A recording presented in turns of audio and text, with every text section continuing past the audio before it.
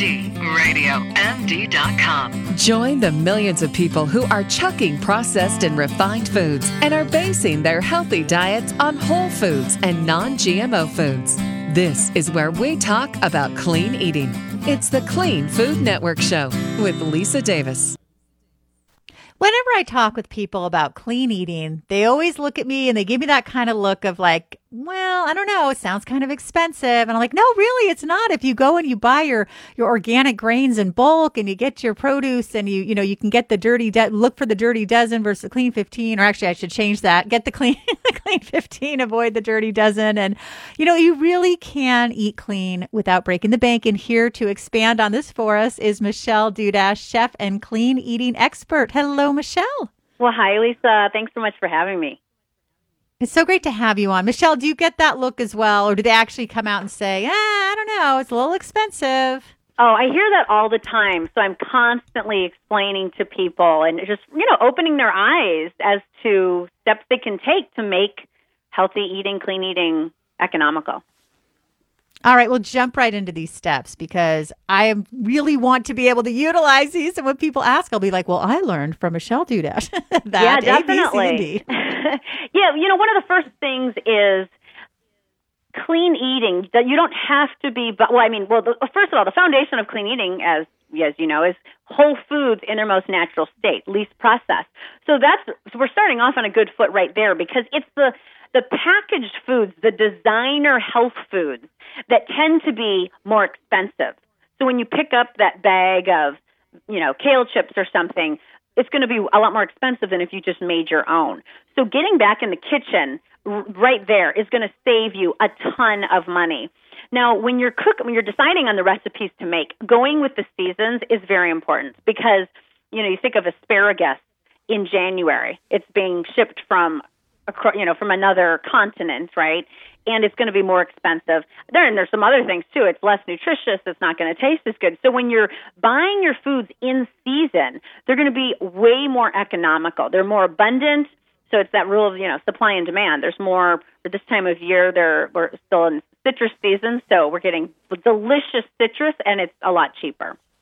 So I love that you said that. It makes so much sense. Mm-hmm, it really is. And it's funny too, because what I hear from people is if they go to, a big chain, I won't name any, but, a health food store, they're looking at the expensive cookies and the kale chips and the other, things that you can get in packages. And they're expensive. So, but if you stay with what I mentioned and what you're talking about with the produce and the bulk grains and the canned beans and things like that, then you're really going to be able to make those clean meals without breaking the bank, which is what we're talking about today. And, if you have a little money left over, then, and you don't want to make your own kale chips, fine. But when you can make them, that's what's so nice. And tell us how, by the way, because I love making kale chips. Oh, kale chips. Oh, yeah. You just spread them out in a sheet pan. Nutritional yeast seasoning is a really delicious. Nutritional yeast seasoning, I use on almost everything, especially with vegetarian and vegan dishes. It adds that umami, savory taste. So you just put those in your oven, low and slow, so they're just drying. They're basically just drying them out, and you have amazing kale chips. Another protein that you mentioned, beans. Canned beans are great. Have you ever cooked dried beans in your slow cooker? I have, and I've gotten so lazy, Michelle. I used to do that all the time. And then I'd let my slow cooker to a friend, and then she gave it back years later. And then now it sits in the kitchen, and my husband's like, this thing is taking up room. Are you going to use it or not? So I know, isn't it funny, the things that happen and little things that happen in life that totally get us off track. With beans, for example, black beans are so economical. You can buy a bag of black beans for $1. Okay. And of course, the protein's amazing, plant-based protein.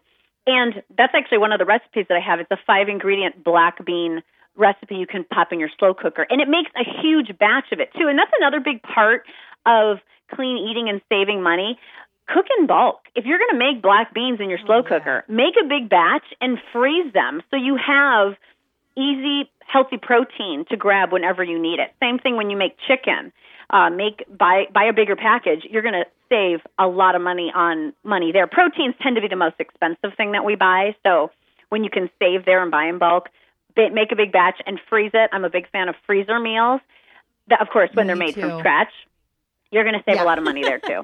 And time. Yeah. Yes, that's true. I'm glad you mentioned the freezer meals from scratch. I don't want anyone to think we're talking about Hungry Man dinners. No, I'm joking. No. There's like 6,000 ingredients. Although I have to say there are some good organic frozen meals, if you're in a pinch, that actually do have like the same number of ingredients that you would make. But of course, we want to emphasize cooking. Let's talk about your cleaneatingcookingschool.com. Tell us all about that, Michelle. Yes. I'm so excited about this because this is really the result of what my readers asked for. I know, I have a cookbook that's been out for a few years, and I was ready to give my people something new, right? And I can tell you over the last few years, so my background is fine dining, French culinary training, lots of ingredients, elaborate recipes, but then I had children, and I have streamlined. I love 5-ingredient recipes. That I have to tell you, that is like my favorite. It's so much easier and more approachable. So my people, though my readers and the people that get my newsletter and follow my newspaper column and I blog for Food Network, I asked them, like, what do you guys want? And they wanted help with meal planning. So that's what the Clean Eating Cooking School is. I lay out monthly meal plans by the season. So right now I just released my spring menu. That's nice. And you get this printout it's actually now I have 5 weeks of menus for the spring. It comes with recipes that you just print off. It comes with the weekly grocery list. And it just it does all the planning for you. They told me they didn't want to plan it. They just want to be told what to do, but still have it be healthy and simple recipes that are streamlined to make. That is nice. Now, this is a free cheat sheet. I'm looking at your site now. 7 steps to clean eating, meal planning when you don't have a lot of time.